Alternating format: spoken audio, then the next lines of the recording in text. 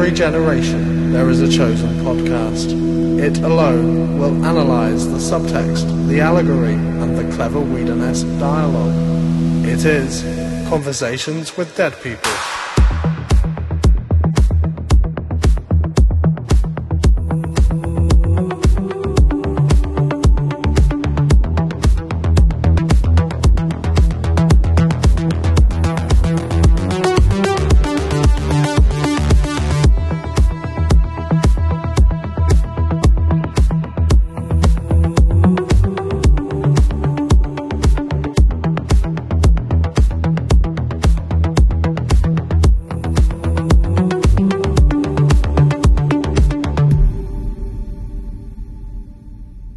Hello, everyone, and welcome to Conversations with Dead People, a post-mortem podcast on the works of Joss Whedon.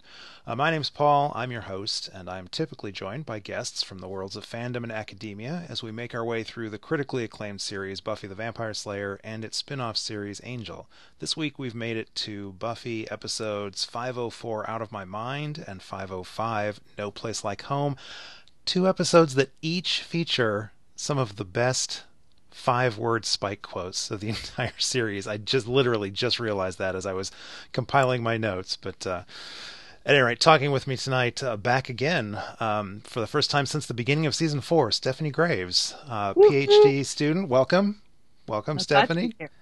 Stephanie's a PhD student at Georgia State University in rhetoric and composition. My goodness. That's how I feel about it too. She's the winner of the 2014 Mr. Pointy Award.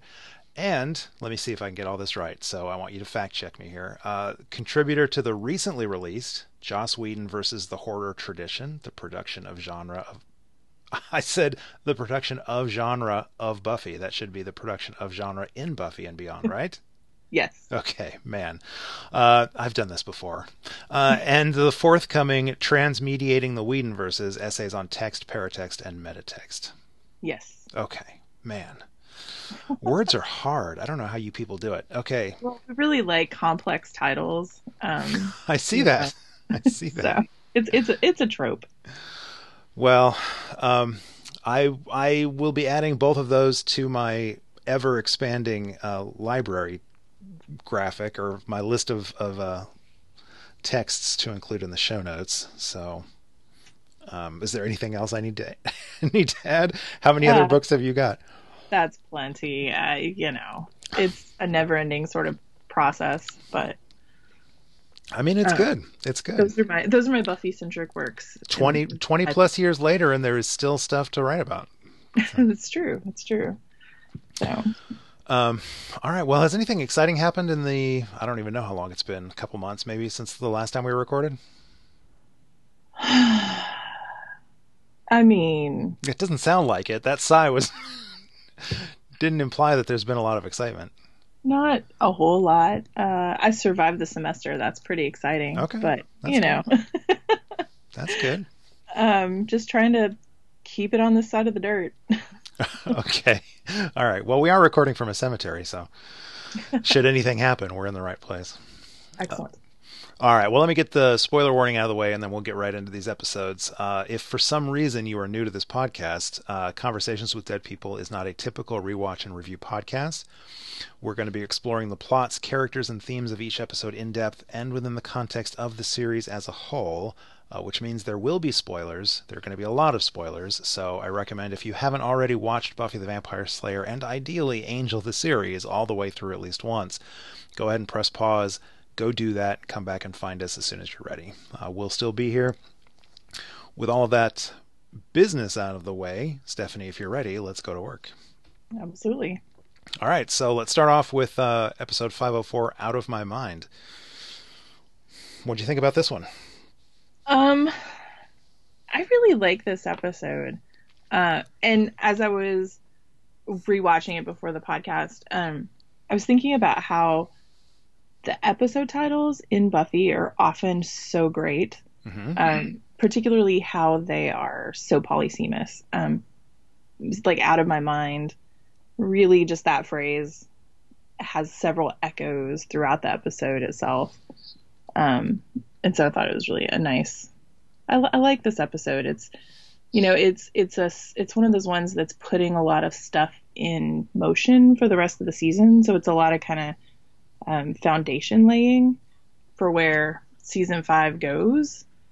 But overall, I think it's an enjoyable episode. It's one that I forgot how much I liked. Yeah, I'd forgotten how much of the stuff that I associate with season 5 happened in actually these 2 episodes. There are moments that I remember from the season, and I didn't realize that they came like within the first 5 episodes. I feel like I talked a lot about how season 4 suffered from a pacing problem. I mean, it probably suffered. I don't know if you can hear my cat. She is in the other room losing her fool mind. Ember, come on. It's season 4 had many issues, but I feel like the biggest was just a pacing problem. And season 5 feels like pretty much right out of the gate. I mean, I wasn't a huge fan of the Dracula episode, but even that episode laid a lot of groundwork that set the stage for a lot of stuff that's going to play through the season. And so I don't know. I just feel like season 5 maybe is getting off to a stronger start than season 4 did. And I'm excited to hear your episode about the Dracula episode since it's not out yet. Assuming technology doesn't mess with me, it is scheduled at the time of recording. It is scheduled to auto publish tomorrow night. Excellent. Yeah. And that episode, you kind of, if you're doing a vampire show over the long term, you have to deal with Dracula. Oh yeah. And my guest in that episode was Dax Stokes, who actually has a podcast of his own, The Vampire Historian, and he's got a massive collection of just vampire books in general, and specifically like editions of Dracula. So he was a great guest. But anyways, we're not here to talk about Dracula. That boy had his time. So yeah, what did we get in this that was so well, first of all, I'm so happy to see Xander. Hey, my cat finally found me, so maybe she'll be quiet now. I'm so happy to see Xander sort of finally finding his footing. He's Xander developing grows a lot in season 5. Yeah. Now I think I've commented in an earlier episode that I don't remember how long that lasts. Like I think if I remember correctly, season 5 is kind of a good season for Xander, and then he backpedals or he backslides or whatever.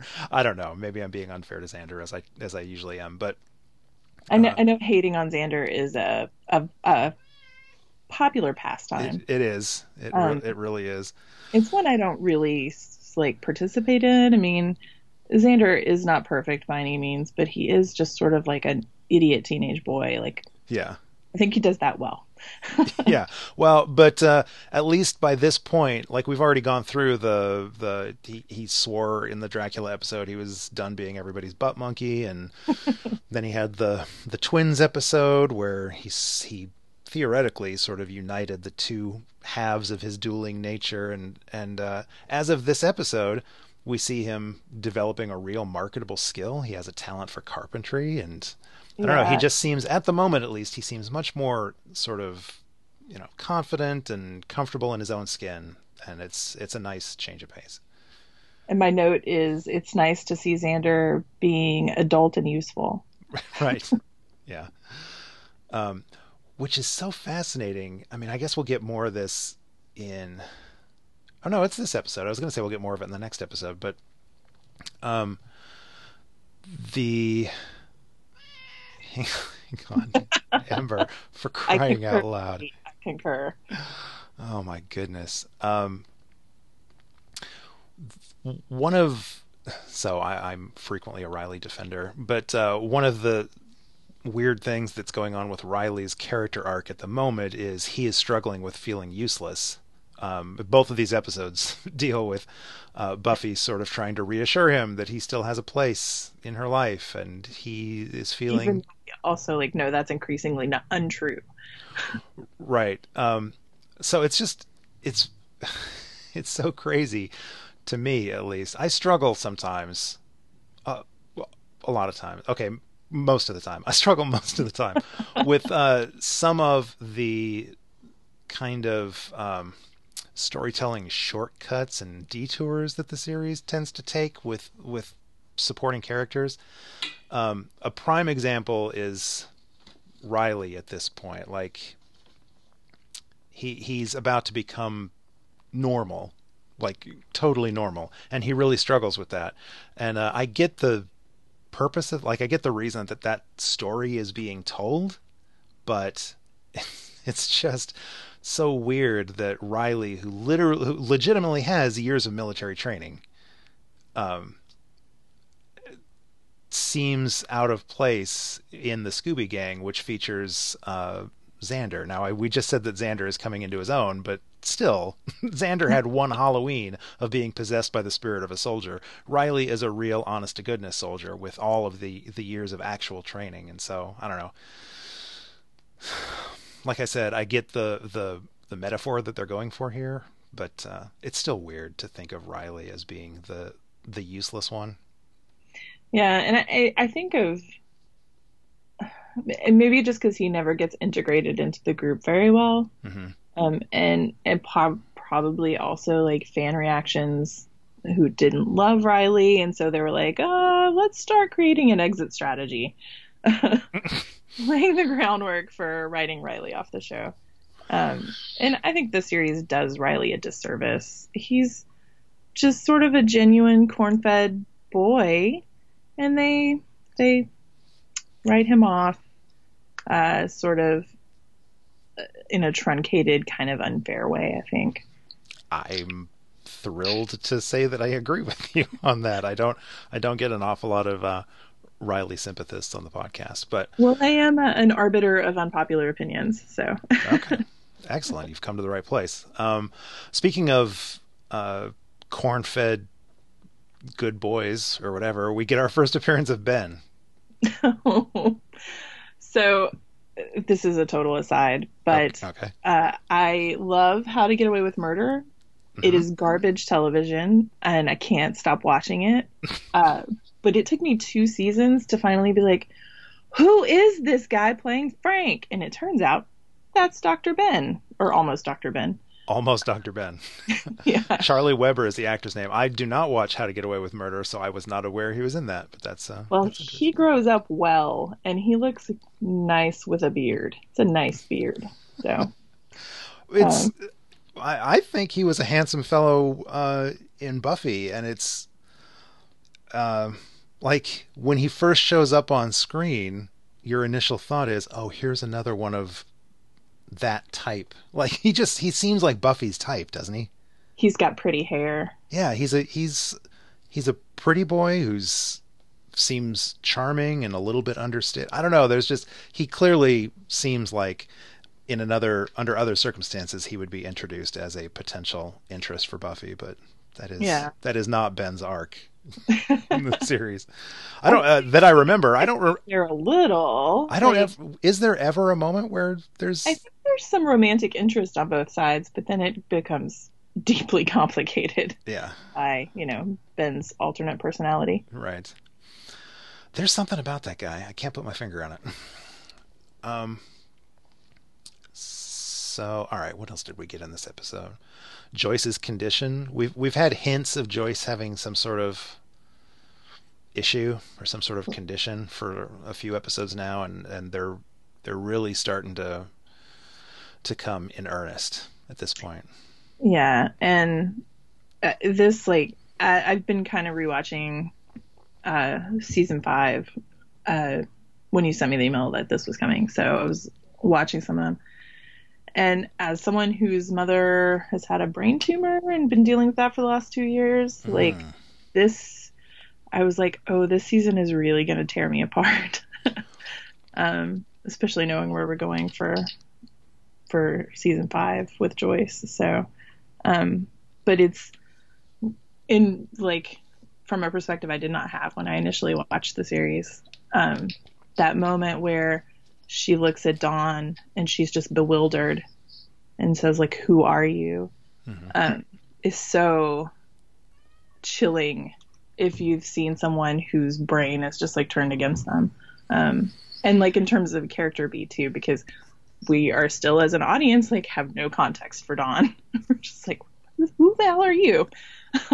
So, I've been asking my guests in season 5 this question, so I'll ask you: does Dawn bother you? Did Dawn bother you at this point when you were first watching the show? I hate Dawn. Oh, even still now, in hindsight, you still hate Dawn? Yeah, and it's not the actress, but like she's literally designed for us to hate her. Like she's the annoying little sister, and it kind of makes sense like narratively in terms of how they're building the season and how they're complicating Buffy's home life. And part of that is hindsight, like being able to see where they're going with all of it. Um, but I mean, like, and I've liked Michelle Trachtenberg and other things, but the character of Dawn is just particularly obnoxious. She gets a little better later, um, but they're really trying to play up the friction between she and Buffy initially, and she causes a lot of catastrophe. Like she's the one who has the shoplifting problem that makes everybody sing, and it's like Dawn's at the center of a lot of like chaos, I guess. Um, So I clearly am exhibiting a habit of behavior here because I'm frequently a Riley defender in quotes. I'm more sympathetic to Riley than most people. I am more sympathetic to season 4 than most people, or at least I was before this rewatch. I would say on What's this your favorite? say what? Season 4 is your favorite? My favorite, yeah. Wow, you are the arbiter of unpopular opinions. Congratulations. Yeah, I've always stood up for season 4 more than just about anybody else I've ever known. On this rewatch, it's like I said, its pacing issues became much more apparent to me, and so I still defend season 4. I still don't think season 4 is terrible, but I recognize more of its issues now. But and the to continue that habit of me, for some reason, taking up for the underdogs of this show, I am frequently a Dawn defender. And Well, she needs somebody to. yeah, and a lot of that is, like you said, she's kind of written like her purpose on the show is kind of for us to dislike her, because we're meant to put ourselves in Buffy's position. Like we're meant to sympathize with Buffy. She's supposed to be our point of view character, and her life is being disrupted by Dawn. But even so, like you just a few minutes ago, you mentioned the fact that you feel like Riley's character was done a disservice. Just the way the character was treated by the writers on the show was kind of a disservice to that character. I would agree with that. I've said this before and will continue to say this. I feel they do a similar disservice to Dawn because you're right. The character is included into the show to serve a particular purpose, and she is serving that purpose. She is annoying, but it annoys me for the wrong reasons. It annoys me that she is supposed to be a 14-year-old girl who is written as if she is an 8-year-old girl. Yeah, And sure. and that like they introduced early on the fact that she's supposed to be like super smart, and that really goes away. She behaves in super stupid ways in future episodes. I don't know. I feel like um,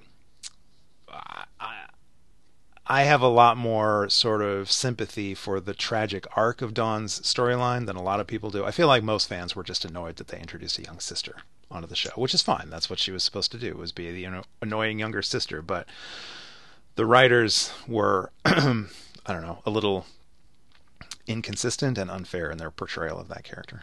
Yeah, I do agree with that. And Dawn, Buffy has no patience for Dawn. And I That's think a the lot of that has to do with Buffy having to grow up so quickly because she was the Slayer, and not having like any idea of like normal adolescent development. And that that's obnoxious too, because Buffy's pretty. Uh, she takes a hard line with Dawn. yes. So that is as much as I would say. So where I will allow the I don't like Dawn stuff is in the way it resets some of the other characters to earlier states. Specifically, I think in my last episode I said something about the fact that Joyce, now that they've introduced a younger daughter, Joyce has in many respects sort of reverted back to season 1 Joyce, where she is the the annoying clueless mother. Not entirely, but there have just been a couple scenes where she has to interact with the two daughters where all of a sudden I was like, oh man, I used to, like in season 1 I was not a fan of Joyce, and I've grown so fond of Joyce, and all of a sudden I'm like, oh, Joyce, you're annoying me. But particularly Buffy, who I always struggle with. I have always struggled with. I am not Buffy Summers' biggest fan, but her character has shown some genuine growth. And introducing the annoying younger sister has, in some respects, taken her back to the whiny Buffy, I wish I could have all my mother's attention that used to annoy me so much. Yeah, and that's really foregrounded in No Place Like Home. Yeah. Her sort of, as if Buffy's not the center of attention enough. Right. So, but there is great stuff in this for a lot of the characters, but for my boy Spike, we get a lot of good stuff for Spike. And a lot of setting the stage for some terrible, terrible, tragic stuff for my boy Spike. But for the moment, at least, Spike gets to revel in his comedic foil nature. There was some great Spike stuff in this. And especially like the opening scene where she's patrolling and Riley comes in, and then immediately after that Spike comes in. And she's just like, well, I guess, why do I even show up? Yeah. I mean, yeah, and I particularly like the whole, I will know your blood, Slayer, I will make your neck my chalice and drink deep, and then he falls into an open grave. It's a lot of open graves in Sunnydale. Well, things keep crawling out of them. They can't keep them filled in, I guess. But, and of course, there's the whole, I mean, it's already been established that Spike likes passions, and here we find out that he enjoys Dawson's Creek as well. Yeah, this was still in the WB at the yes, it was still in the WB. So it was a little Crosswood Network or Internetwork promotion there. So, and of course Spike identifies with Pacey. Yeah, a little foreshadowing. So this will become way more foregrounded in future episodes of this podcast as Spike's arc proceeds. But I have a tendency to give the writers a hard time for some of their treatment of Spike as well. And in my notes, I said something about, where is it? I wrote, between Buffy's line about her dating Spike if all she wanted was a partner with powers, and Spike's clueless reaction to watching Dawson's Creek, I'm beginning to think the writers knew what they were doing all along. Because of course he's got the, oh, Pacey, you blind idiot, can't you see she doesn't love you? Well, which, thanks, Freddie, foreshadowing. Right, exactly. I was like that, and in my notes, I'm like, that was a great line, but a little too foreshadowy for my taste.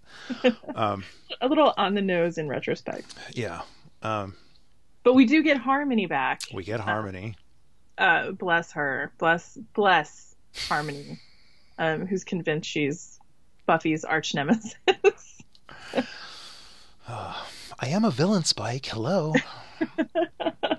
I can't remember. I can't remember how much more of her we get. So this is a spoiler podcast, people. So spoilers for Buffy and Angel. But eventually she makes the jump over to Angel, and I can't remember how much more of her we get in Buffy. Do you know? I don't either, really. Okay. Because I've seen the last half of the series less than I've seen the first half. Yeah. Because of a sort of emotional diminishing returns. Yeah.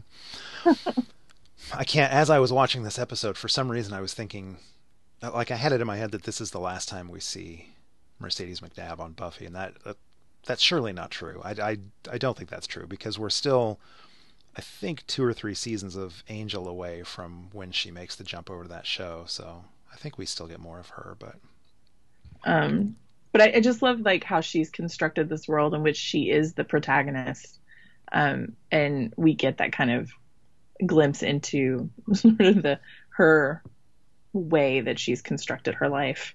Mm-hmm. She's just adorable, and I love how frustrated Spike is when she's not picking up on his innuendo. Yeah.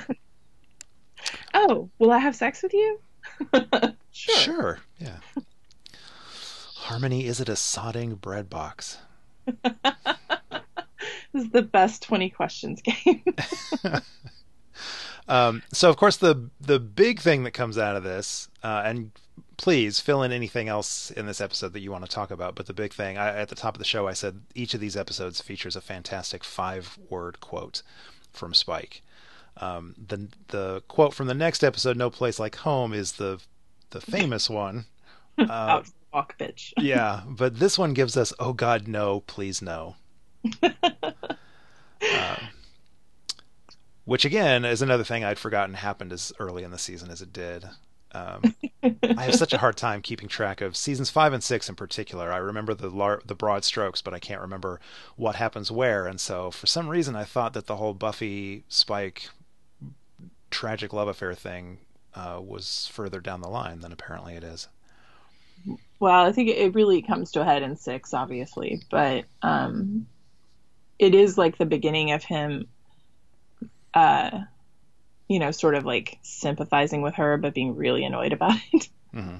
And I love the dream sequence at the end of the episode, which I loved his shirt. I loved the shirt he was wearing. In terms of like aesthetics, you get the sense that this might be a dream sequence because it's like taking place during the day. Like the crypt is really bright. But of course you have that moment of him waking up in horror because he's like, oh, I'm in love with Buffy. But what I find it really interesting about his dream sequence is in his dream, he is the one who is objectified. He rips his shirt off. He's like, go ahead, stab me. And it's just like, it's interesting. Well, it sets a precedent for the show. I mean, the show will continue to do that. And I will never, to be honest, I will never complain when James Marsters loses his shirt. It's not a problem for me. I don't necessarily think it's a problem. Like I don't think I'm one of the people that eventually is going to start criticizing the show for the way it objectifies James Marsters. But I do remember, my memory is spotty, but I do remember that at the time this was originally airing, there came a point where a lot of people were like, okay, we get it. Can you please let James Marsters? I think it was because of his convention appearances. I think it reached a point where whenever James Marsters would go to a convention, all anybody wanted him to do was like take his shirt off or whatever. I just remember that there was a backlash at a certain point where they were like, can we just please let the actor keep his clothes on? Mm-hmm. Do we have to? Well, I don't think the show ever does, so it hardly matters. But anyways. And it is a pleasant shift from the usual sort of like typical genre objectification of women, because you don't get that a lot in the show. It's so it's not equal opportunity objectification, but it flips the script on the sort of the typical.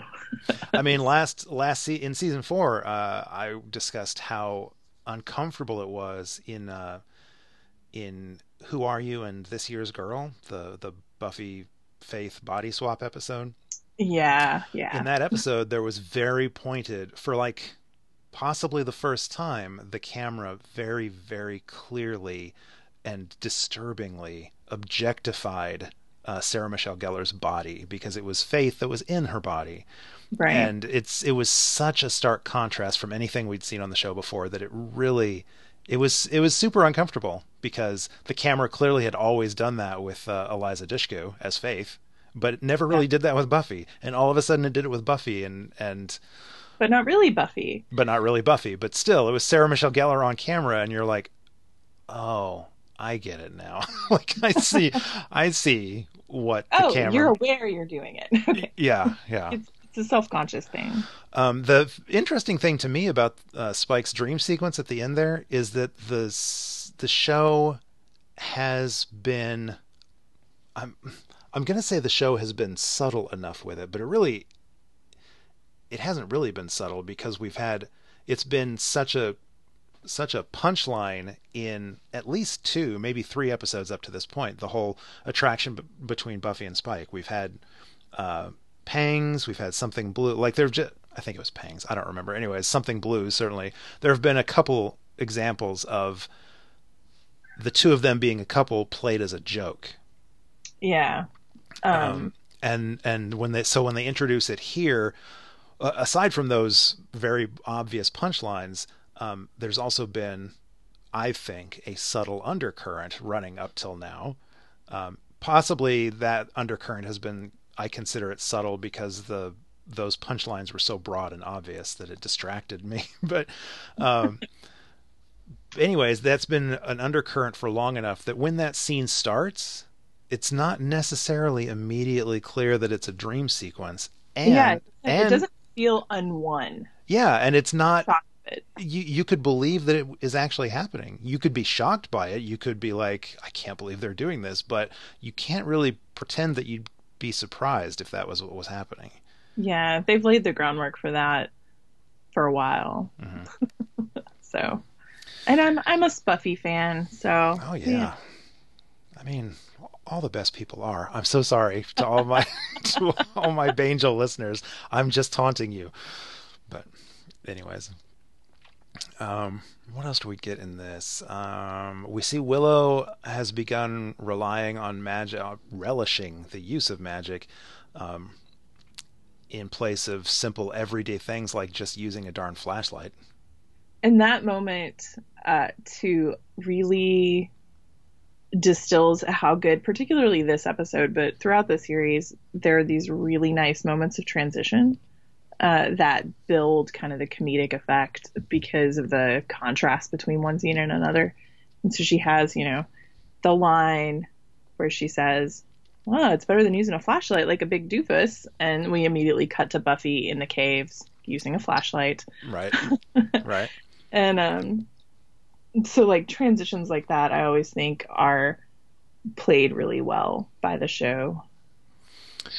These two episodes we don't get. So that scene also gives us one of the precious little Tara bits that we get in these two episodes. I actually can't remember how much Tara we got in Out of My Mind. I feel like that was practically the only thing. And then in No Place Like Home, I think she literally has one scene. Yeah. But at least in the Willow using magic, we see Tara visibly uncomfortable. Like Tara is the first one to recognize that Willow is perhaps being a little careless in her use. Also laying some groundwork for later sort of, things that the series is going to explore. Yeah. Not always in the most subtle ways. So, yeah. One thing that I thought that this episode does really well is foreground what Riley's problem is really how he's suffering from toxic masculinity, which is not a thought I would have had at the time I was watching it initially, but because our cultural conversations have shifted, in retrospect, like that's really kind of what he's struggling with, because he has the feeling that if he's not this like hyped up, aggressive, superpowered guy, and that Buffy is stronger than him, then he's less and he's, not good enough. So I thought that was done really well throughout this episode. And you have that contrast with Grant when Grant shows up to be like, "Hey, dude, let us fix you." Graham, I think. Graham, yeah, sorry, Graham. Well, I'm glad you said that you liked that, because I want a counterpoint here. Because I was just talking a minute ago about how, I'm occasionally frustrated with sort of the shortcuts they take with side characters, and Riley is a good example. So like my thought was, and I think this is more the case. I think I was feeling this more in the next episode than in Out of My Mind, but in both of these really, I kind of felt a little bit like the whole Riley. So the thing with Riley is Riley was Superman, but now he's just Clark Kent. And he's not adjusting very well because his Lois Lane is actually Wonder Woman and feminism is kryptonite to his manly man parts or whatever. And this metaphor is totally getting away from me. But I'm glad that you point out that you appreciate the fact that it's him coming up against toxic masculinity, or him, I'd say confronting his own toxic masculinity, but I don't know how much of that he's confronting. Just he's trying to maintain it, I think. Yeah. at great detriment to himself and his pulse rate. Which is another reason why I really like the character of Riley, because they do, even though I don't deeply appreciate that they what they ultimately do with the character of Riley.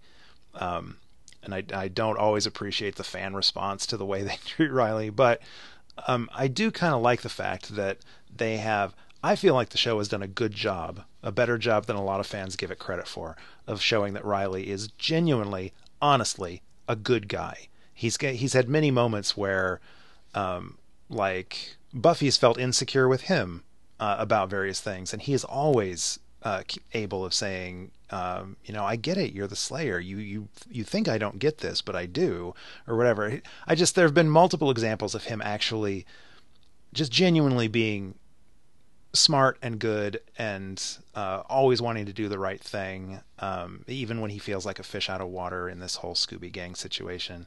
And yet he's also subject to he's also a product of toxic masculinity. I mean, he comes from the military industrial complex. How can he not be? Right, yeah. But anyways, so I have conflicted feelings on where Riley goes and how they tell his story, but anyways. Yeah. And when he comes back later, as part of whatever shadowy government installation he's now part of, I think it drives home the fact that Riley is a good guy. Yeah, I can't remember.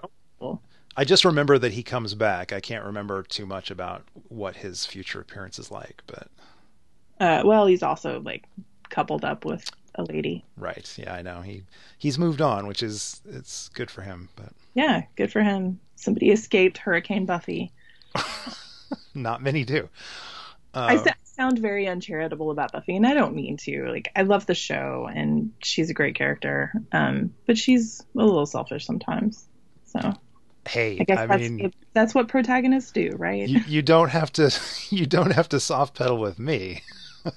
I am always willing to talk about how I feel like Buffy can be selfish. She even sings about it herself in a later episode. It's true. Yeah. Kind of self-righteous. Is that what she calls herself? I think.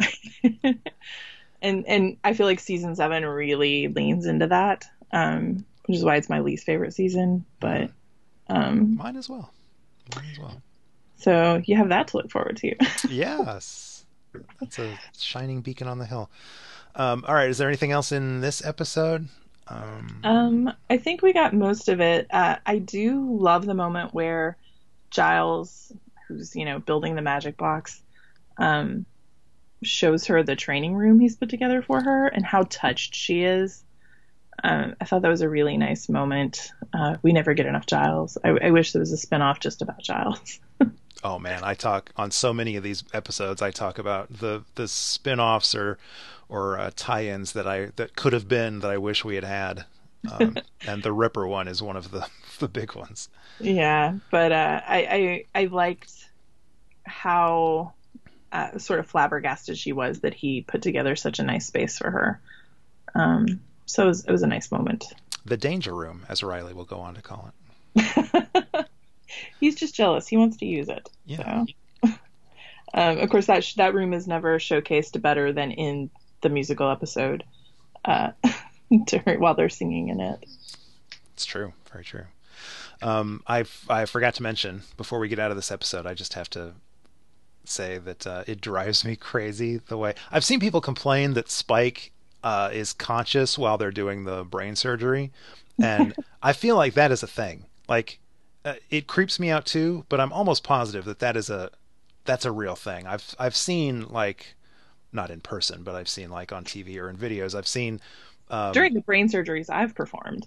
Yeah, exactly. I mean, when I do it, they're conscious, but because they can do just a local anesthetic, and a lot of times a brain surgery involves their testing for response or whatever. So, anyways, right. It's not that uncommon for the patient to actually remain conscious during brain surgery. So that's not my issue. The thing that drove me crazy about that scene is that James Marsters is just throwing his head all over the place. Like, every time he reacts to some stupid thing Harmony says, he like turns his head or tries to look up over his shoulder. And I'm like, hold your head still, man. Which makes you wonder, like, how powerful are vampire regenerative traits? Well, I mean, his hair wasn't even messed up after the surgery, so that's how powerful they're. Poor poor Spike. Just cannot get rid of the chip. So yeah, it's a nice moment where he attacks Buffy thinking he's finally released, and then can't bite her. This can't possibly be the first time I've thought of this. I'm sure many people have already discussed this, but it occurred to me in that scene that as this season is laying the groundwork for the sort of revelation that the Slayer power has demonic roots, it was interesting to me that Spike can't, like his chip reacts when he attacks Buffy. And I feel like as I'm saying this, that gets addressed, doesn't it? Yeah, until she comes back wrong. Okay. All right. I feel like this is a discussion that happens later, either in this season or in 6, so I suppose we'll come back to it. I think it's an immediate precursor to them banging. Okay, of course.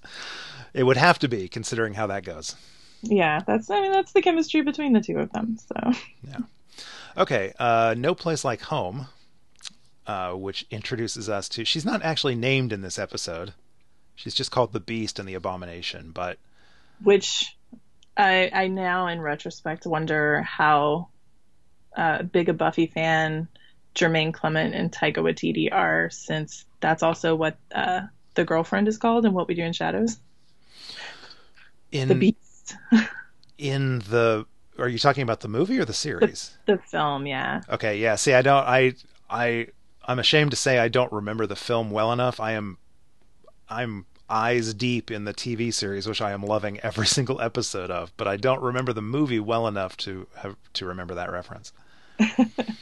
It's the ex-girlfriend who is like presiding over the werewolf or the vampire ball or whatever. Okay. But it's just like the Beast, and I think he also refers to her as an abomination. So it's just like, I wonder if they've seen season 5 of Buffy. Well, I will tell you, are you watching the TV show? I've seen that pilot. I haven't seen anything beyond that yet. I love it. I just have not had time. Okay. Well, then I won't reveal a spoiler from one of the, not this most recent episode, but the one before. I did hear there is a particular Buffyverse tie-in. There is a cameo. There is an actor who makes a cameo for a very specific reason, and it is related to Buffy. And so, yes, I think it's fair to assume that that Taika Waititi and or Jermaine Clement are Buffy fans. Well, I mean, obviously, because they're cool. So. Yeah. Okay, so we have to say some words about Giles and his wizard outfit, because that's just something special. Okay, my note in all caps about that is, did they pay extra to get Anthony Stewart Head into that costume? So I want to know if he got hazard pay or something. My favorite thing about that scene is just the way the scene plays out. It's like neither one of the characters says a word. There's not even any, like, Buffy doesn't even roll her eyes or anything. She just it's just sort of a deadpan stare. She just stares at him for like 3 or 4 beats until he just sheepishly takes it off and walks away. And then when Willow shows up, she's like, "Where's the costume?" Yeah. Oh, it's good stuff. You know, Willow, bless her, is the queen of questionable fashion choices.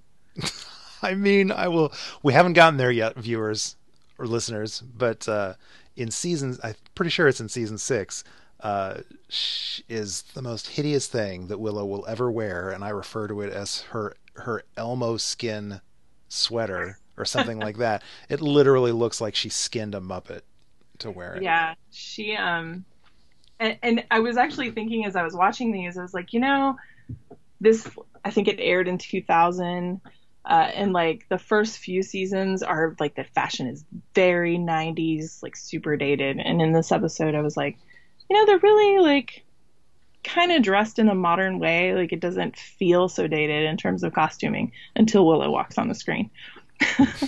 She's just, the sweaters that they find for her, I don't know where they unearthed them, but it's amazing. Now, to be fair, yeah, her fashion is questionable at best. But to be fair, I genuinely love the long sort of fringed jacket that she wears every once in a while. I think we see her wear it a few times, or maybe it's a couple different versions of the same thing. But yeah, when she's channeling her inner Stevie Nicks. yes, exactly. Exactly. I truly love that jacket. I wish she would wear it more often, but yeah, and anyways. she's got like a couple of long flowy dresses I like, but her sweater collection is something else. She was damaged by Cordelia's early swipe at her.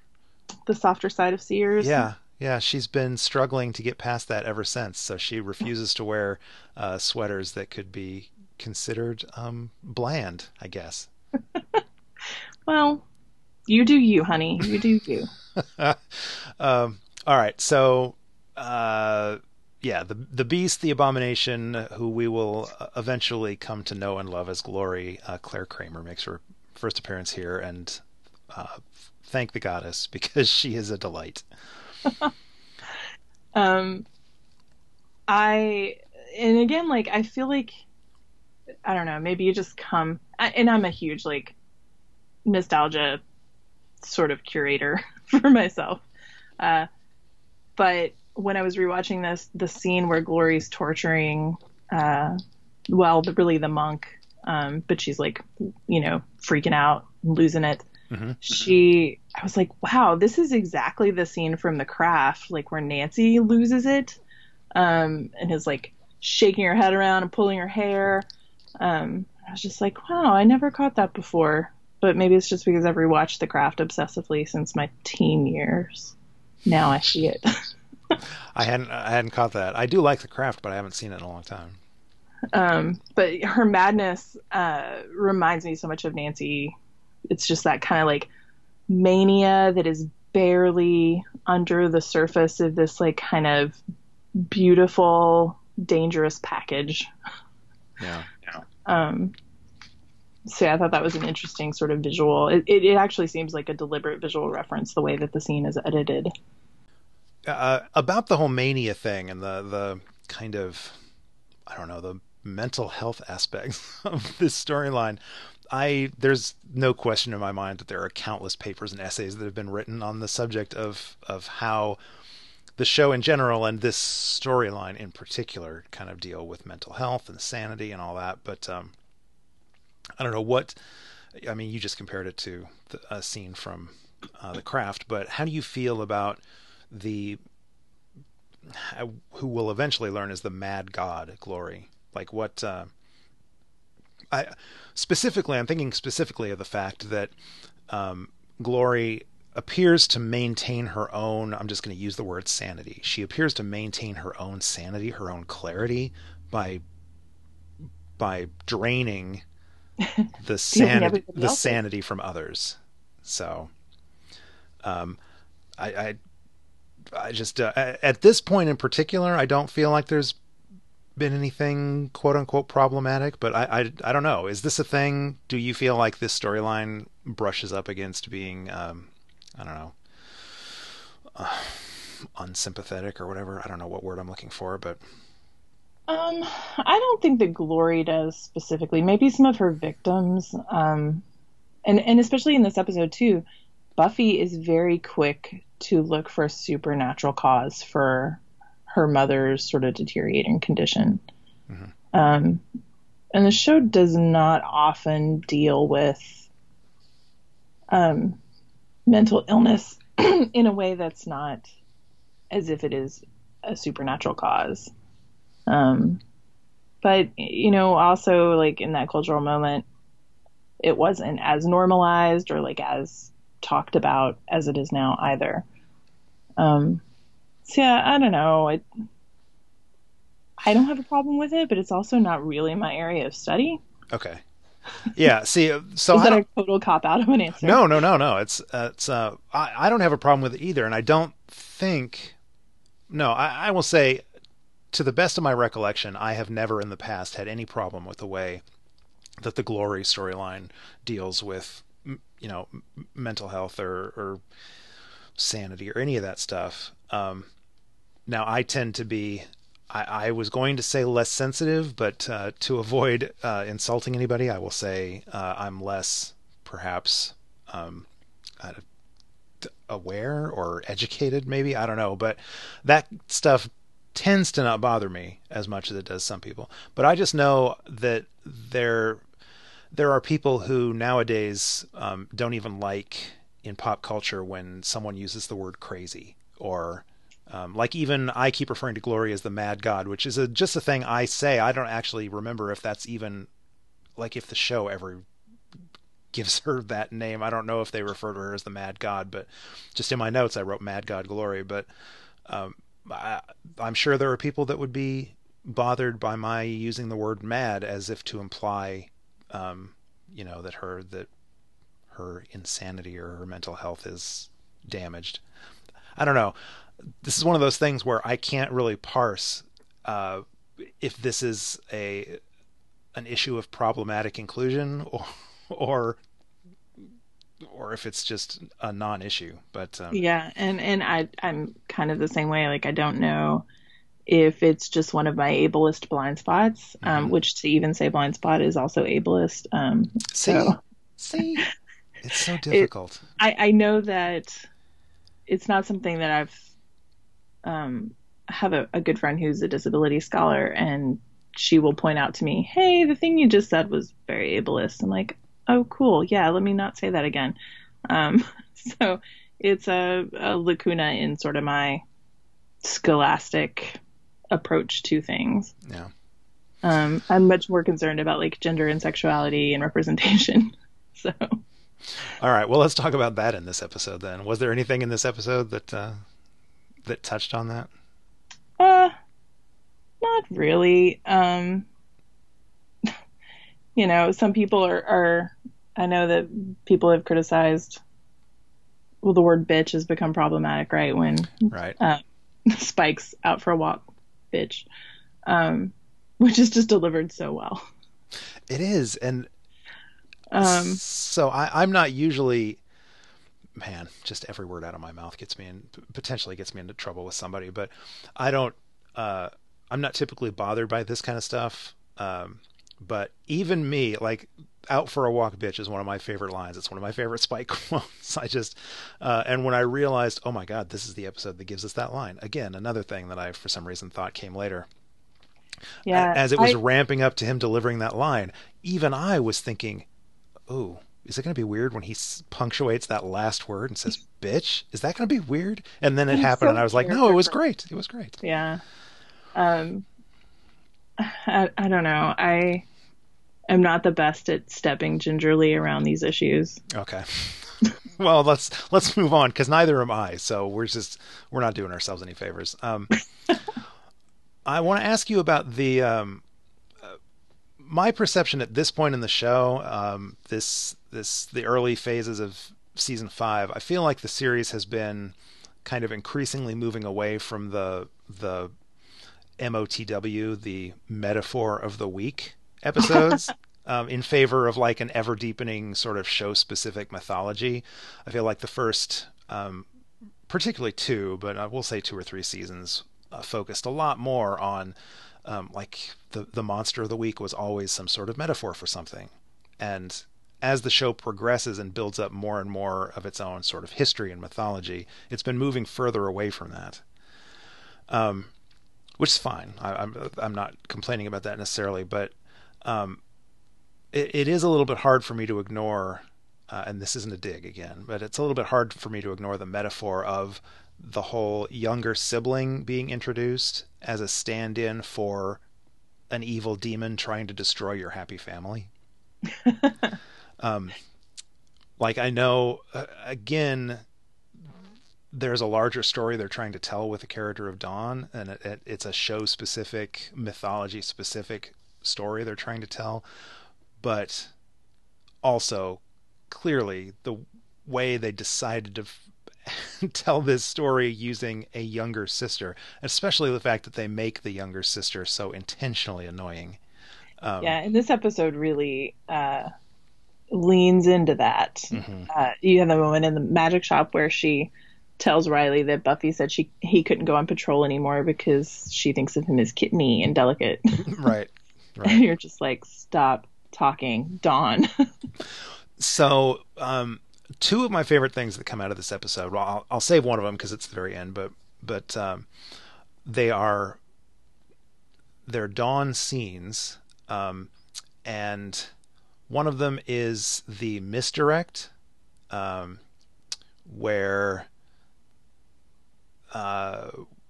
Buffy has just become, she's done the whole, okay, hang on, back up a little bit. The trance scene or whatever, it's weird that they didn't get Willow involved in that. That's kind of Willow's thing.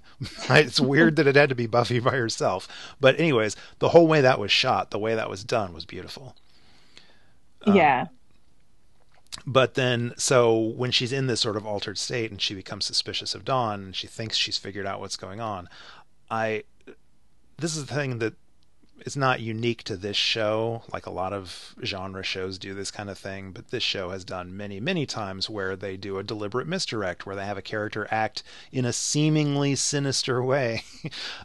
And in hindsight, you realize that it was all completely innocent and you were just, your own prejudices were getting ahead of you. Oh, like Dawn with the tea? Yes. Yeah. I made it for you. Yeah, but see, here's the thing. Sometimes that is super clumsy. Like sometimes they do that and it's, I kind of roll my eyes and I'm like, oh, they're really playing this super hard for us to think this is the bad guy. And clearly it's not. But I don't know. I really liked, I'm going to say it's Michelle Trachtenberg's performance, because she doesn't get enough credit for her performance as this unloved character of Dawn. But, I quite liked the way they played the whole misdirect with her behavior coming off as being super sinister. Yeah, because we know something's off and we're trying to figure it out. But they do, like, they offer that up awfully easily. Mm-hmm. You think I care you're the Slayer? I mean, just, yeah. I suppose if I try to analyze it too deeply, I could fall into my own habit of saying, yeah, that was kind of obvious, but I really liked it.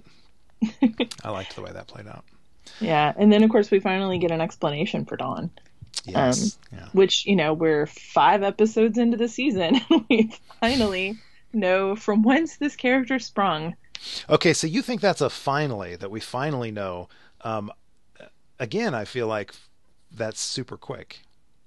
And I'm sure it's just because I'm coming off of analyzing season 4 and there was so much pacing. Like the first 2/3 of season 4 just drug. I feel like they drug their feet and then they rushed through stuff at the very end of the season. Yeah. I don't know. Like, and part of that is colored by my memory of watching it, back in the old days when you had to watch things a week at a time. Right. And you had like a week so this was like more than a month before I got an explanation for this character that mysteriously appears in the season premiere. True. That's fair.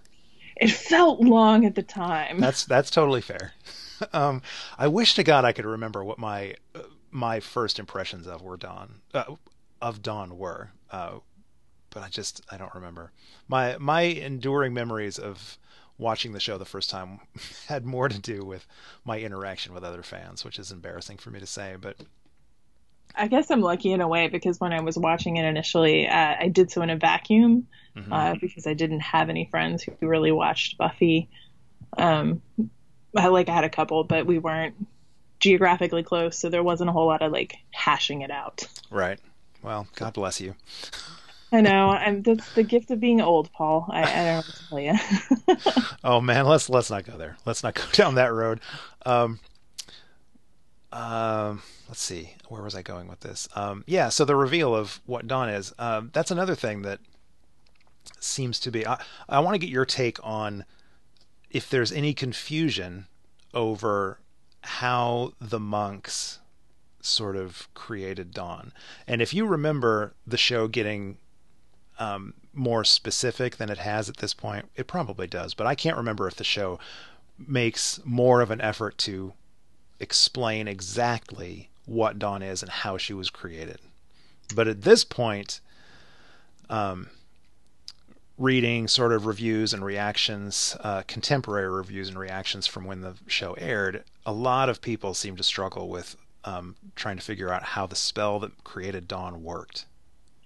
Yeah, that's one of those things that I don't have a problem kind of hand waving, because magic. So Exactly. Exactly. that didn't particularly bother me. I mean, they give us the scene of, 2 months previously, the monks, they're up to something. They're chanting and sending some energy somewhere. So, um, Well, I mean, I think it's I just, don't know. Like, I don't get hung up on the yeah. So details of that. I, And I know they do research about kind of who Glory is and like what the key does, but mhm. I don't know that we get like more of an explanation of how they created her. But I think it's really important that he tells her that now she's human. Yeah, no, that's She's an innocent. I loved that. So that whole thing leads into like my favorite part of the episode, which is the denouement, the quiet moments with Dawn at the end. But like before we head into that, the confusion over how Dawn was created in the first place, it's particularly surprising to me how many people seem to have struggled with that, when it comes so soon after Superstar, which featured a similar kind of reality altering Worst spell. retconning. Yeah, exactly. And my understanding of Jonathan's whole spell was that like he didn't sit down and specifically write the text of what the spell was going to do, and this is what Buffy is going to think about me, and this is my history with her, and Willow knows me as this or whatever. He had a desire, and the magic figured it out for him. And I feel like that's the exact same thing here. The monks have an end point that they're trying to get to. Like they have a desired result, and the magic just fills in the gaps, fills in the blanks for them. Yeah, and the one thing I'm not sure about, I don't know if they sought out sending her to the Slayer or if they just wanted the key in a safe place. Well, the monk says that they knew the Slayer would protect the key, so I feel like they probably they were aware that the Slayer existed. Now the question is, do they know who the Slayer was? Because I don't think I'm not 100% sure if we're supposed to think that the monks that we saw the 2 months earlier, if those monks were in Sunnydale or if they were somewhere else. But they may have just known that about the Slayers, and there's a Slayer out there somewhere, and the Slayer is the one that would protect the key. But so I don't necessarily know if they did research on Buffy Summers specifically. But anyways, it just... I mean, the perfect place to put the key is on top of a hellmouth. That's right. logical. Yeah, makes total sense. Makes total sense. Anyways, but exactly what you said, I hand wave it away as magic. And particularly in this show, which has so often set up things like this show is not known for its logistical details and continuity. Like vampire biology is whatever the heck it needs to be from one episode to the next, sometimes from one scene to the next. Magic is the same thing. You need something weird to happen, it's magic. That's all you need to know. But anyways, so yeah, I do love that last scene with Dawn. Yeah, because you see Buffy like being kind, and understanding a little bit more about, she is an innocent person. And I love when Dawn just kind of calls her a butthole. It's such a good 14-year-old insult. Yeah, her whole speech about, like, I sometimes imagine that mother adopted you from a box of howler monkeys or whatever she says. That's hilarious. But no, that whole scene does something that this show... I'm super emotional. I'm very secure in my masculinity. I'm very in touch with my emotions. Pop culture can often bring me to tears. That's what it's for. Right.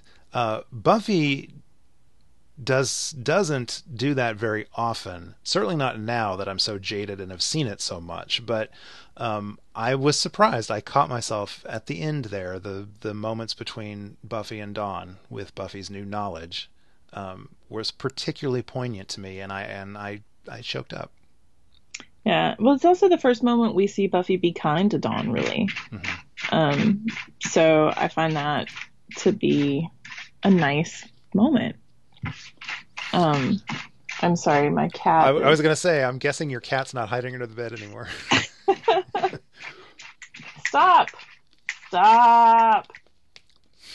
You can Sorry. deal with him if you need to. It's fine. He quit. He's fine. Oh, poor cats. All they want is attention. I know. My I feel them. I feel them. my cat is sitting 5 feet away from me, sulking right now because I won't pay attention to her. Um.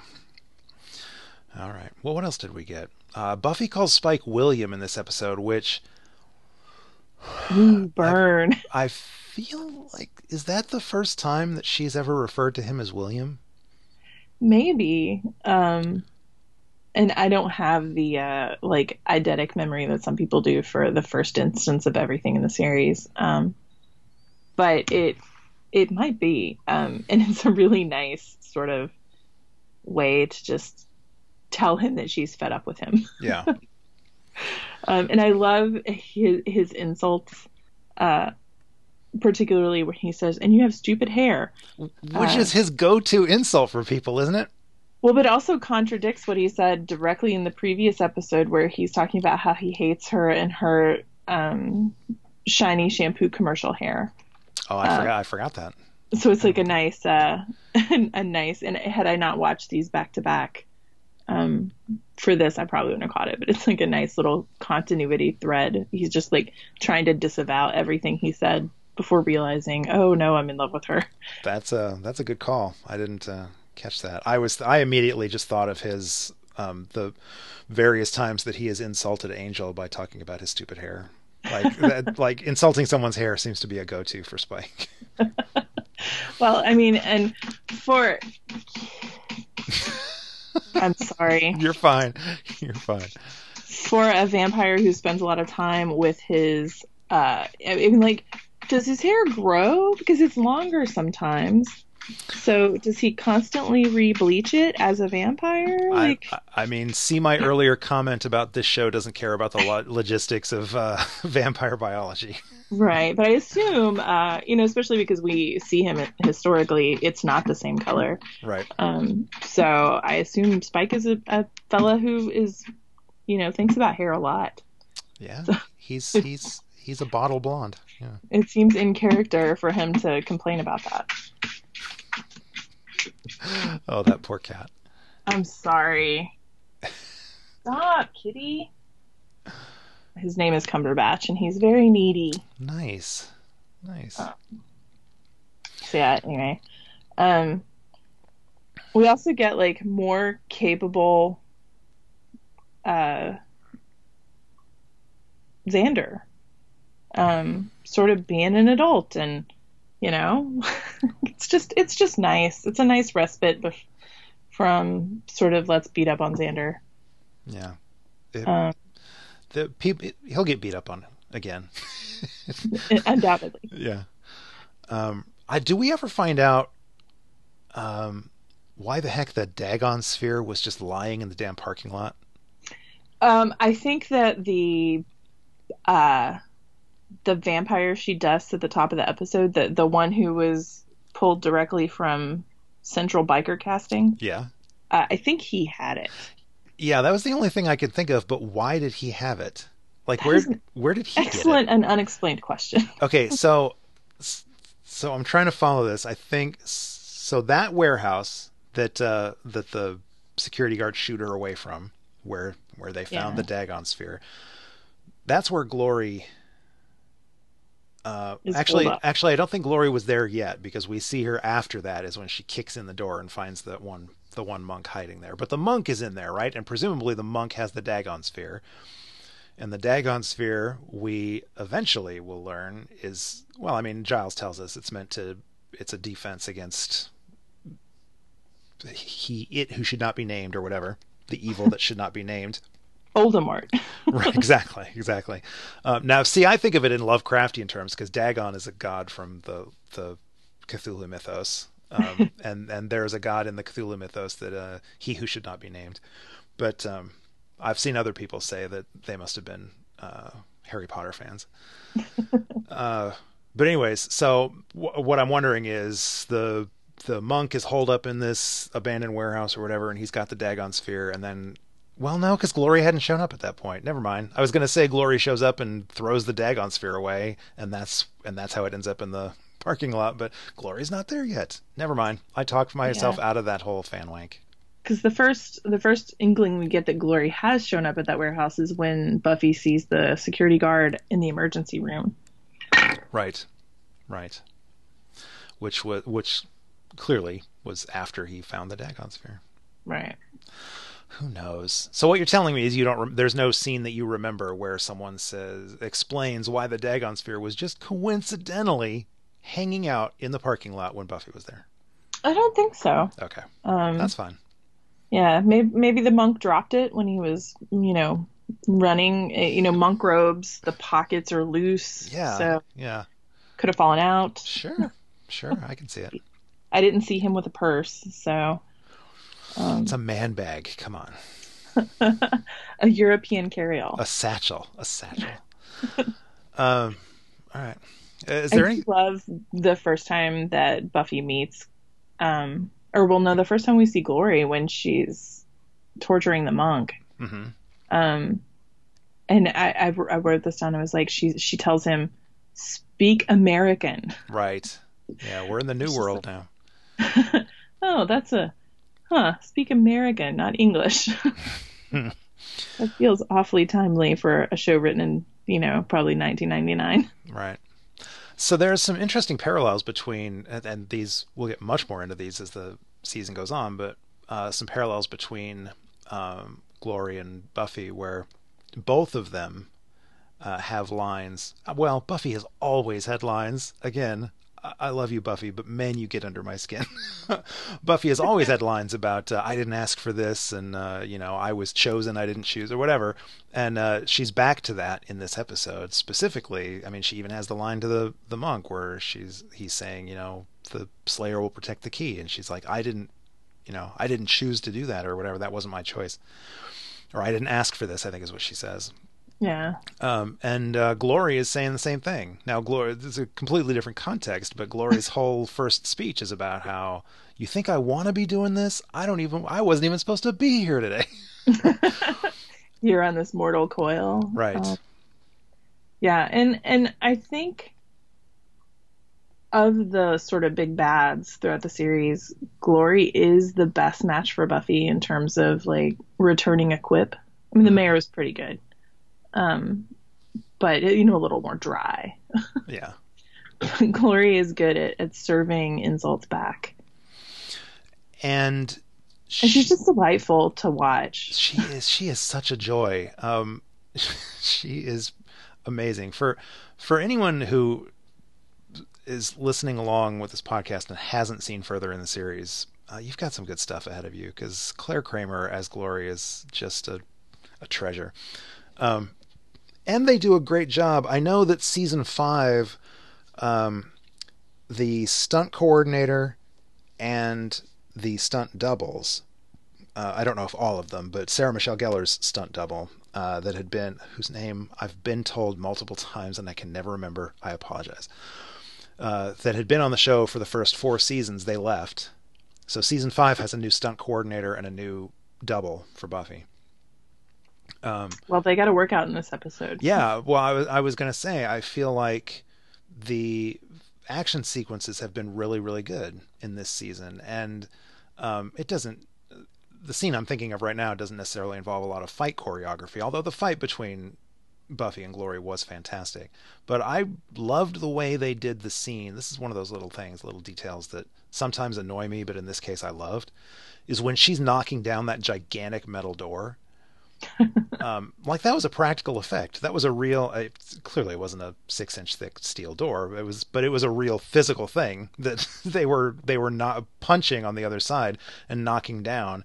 And when it actually falls in, and you see Glory standing behind it, just watch that scene again. Like, rewind that scene and watch it again, and it convincingly looks like it is actually Claire Kramer. It probably is actually Claire Kramer standing on the other side of this gigantic prop door, and it looks like she has actually just thrown the punch that knocks the door down. It's a tiny little detail that sometimes, like even earlier in this episode, there was the scene where, oh, it wasn't this episode. I'm sorry, it was the previous one where Buffy's jumping down off the top of the mausoleum Oh to yeah, fight the vampires. That was not Sarah Michelle Gellar. That was so not Sarah Michelle Gellar, and you could clearly see that. yeah, and I had a moment too where in the fight scene when Glory asks her, "Can you fly?" Mm-hmm. and she pushes her across the room, like as the body rolls up and hits the ledge of the step. It's like that's not Sarah Michelle Gellar. Yeah, For yeah. like a brief second. Yeah. So because of little gaffes like that, because of the moments where the sort of you see behind the curtain and you realize, oh, of course it's not Sarah Michelle Gellar. They're not going to throw her into a wall. It's the little moments like where it genuinely looks like Claire Kramer hit that prop door and that's what knocked it down. Little things like that impress me. So Yeah. anyways. And season 5 generally looks good, with the exception of the bad digital composite in Out of My Mind of the burnt down Sunnydale High. Yeah. That was the only effect that I was like, ooh. That's And I think that is the last time that we see Sunnydale High. yeah. Well, until I guess they go back to it in season 7, but I'm not sure that we actually see the school. I don't know. I'm talking out my rear end. I don't know what I'm saying.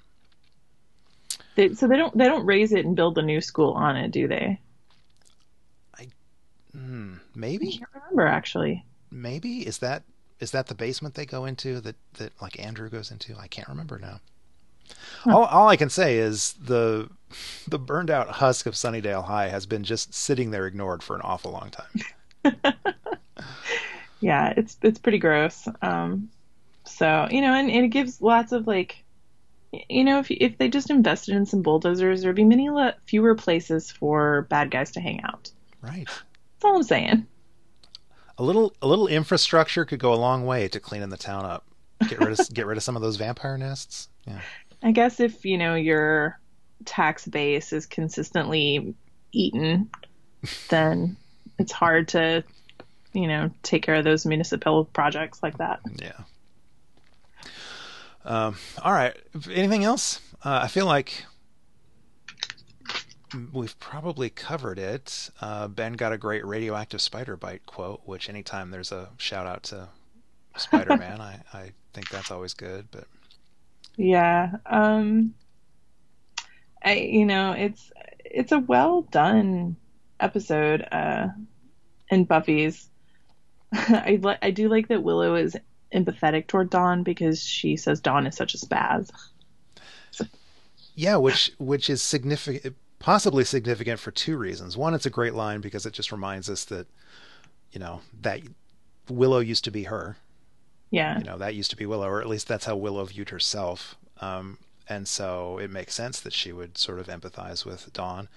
But then the way what she actually says is, I'm feeling this lots of involuntary empathy, which in hindsight, once it's revealed that the monks created Dawn and implanted all of these memories, yeah, that empathy you're feeling is like actually involuntary because it was forced on you.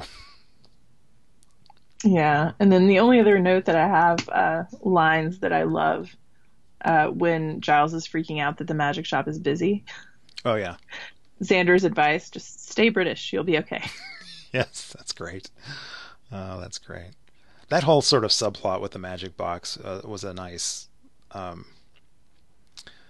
like I was saying, the show has moved a little more away from sort of the metaphor of the week things and has moved on to sort of a larger, consistent mythology. Yeah, it's getting better at world building. Right. Another thing that I feel like it doesn't do as often anymore, and so this was nice, was have a legitimate B plot that's going on. Yeah. And as the show goes on, it's easy to get away from metaphor of the week when you get away from monster of the week, right? Because monsters are metaphors. So right. When you have this villain you don't understand, you can't attach a metaphor to it yet. Right. Fair enough. But yeah, the Magic Box B plot was fun and refreshing. And it's nice to see Anya gainfully employed. Yes. I have his money. Why do I care what kind of day he has? Just embrace it. Oh, speak truth, Anya. Speak truth. And Anya is being surprisingly helpful, with her knowledge about the spell for Buffy to like see the magic residue. Mm-hmm. So we forget, I think, that Anya has like a wealth of knowledge, and sometimes she just chimes in with a real winner. Yeah. I'm gonna, before much longer, I'm gonna have to refresh my memory on what the Anya essay that was presented at Slayage, at this past Slayage was. Were you in that one? Did you go to that one? I don't think so. Okay.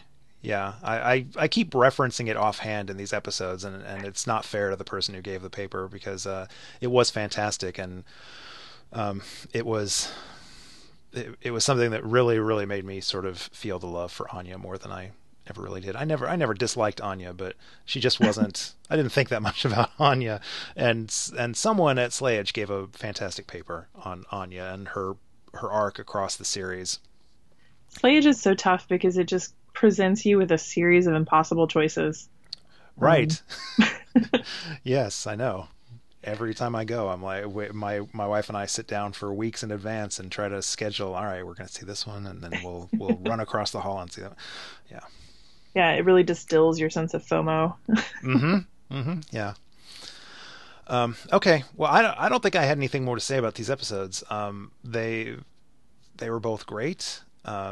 We got very, very, very little Tara in these two episodes, but I suppose that'll be made up for next week when we get a Tara-focused episode. Yeah. And these are, they're early in the season. They're still laying groundwork. And of course, the season premieres are pretty much always throwaways. Yeah, which is a trope that I had not previously, I guess, acknowledged or really been consciously aware of, but has been pointed out to me a few times recently, that the season openers are always the weak points in the series. Yeah. Yeah. All right. So thank you for joining me and for enduring your cat's torment while we record. Absolutely my pleasure. And apparently his too, because he's now curled up on my foot. Oh, of course. The episode's over, so he's done his part. Right. He's exhausted. He wore himself out, so God bless you, Cumberbatch. And thank you at home for listening. Well, I guess I should give you an opportunity to pimp anything. Do you have any social media you want people to be aware of, or any other things that I didn't mention at the top of the show? I'm on Twitter. My handle, is that what we call them? Like it's CB Radio? Yeah. Is at Painsthee, Painstthee, which is an anagram of Stephanie. So everybody's like, "Oh, you're so goth." I'm like, no, it literally is just an anagram of my name. I feel like you must have pointed that out to me last time I had you on the show, and I completely forgot. So it was a revelation once again. I'm like, oh, that makes total sense. Everybody always just thinks I'm being overdramatic until I explain it. So it takes my extraness down a notch if I tell people why. Okay. And then I'll include links to, well, at least I know there's a link for the book that's out, the Joss Whedon versus Horror. Edited by the excellent Lorna Jowett and Chris Wifter. Oh, the newly elected president and oh man, what is Wifter's position? Is he vice president? He's VP, yeah. Okay, yeah, the newly elected president and vice president of the Slayage of the Whedon Studies Association. Yeah, so not shabby scholars either. Oh yeah, I mean, they're amazing. I am intimidated. I love Lorna.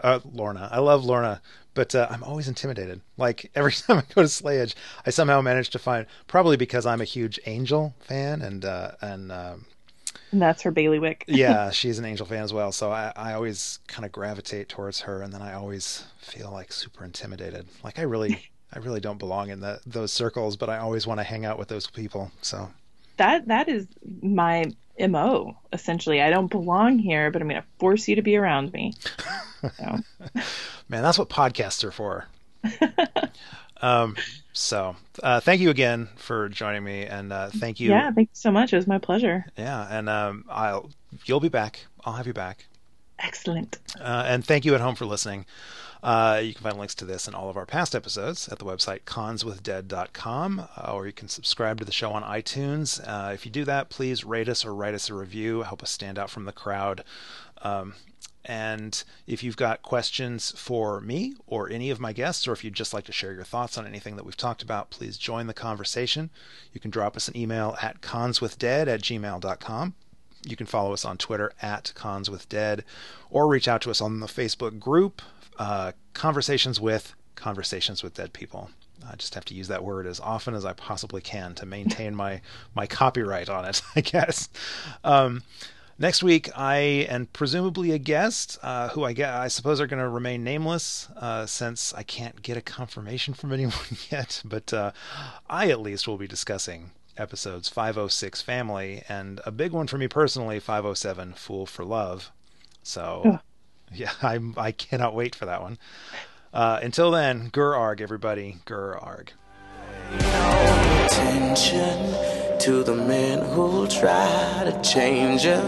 He's a dark, familiar stranger, but that's the danger.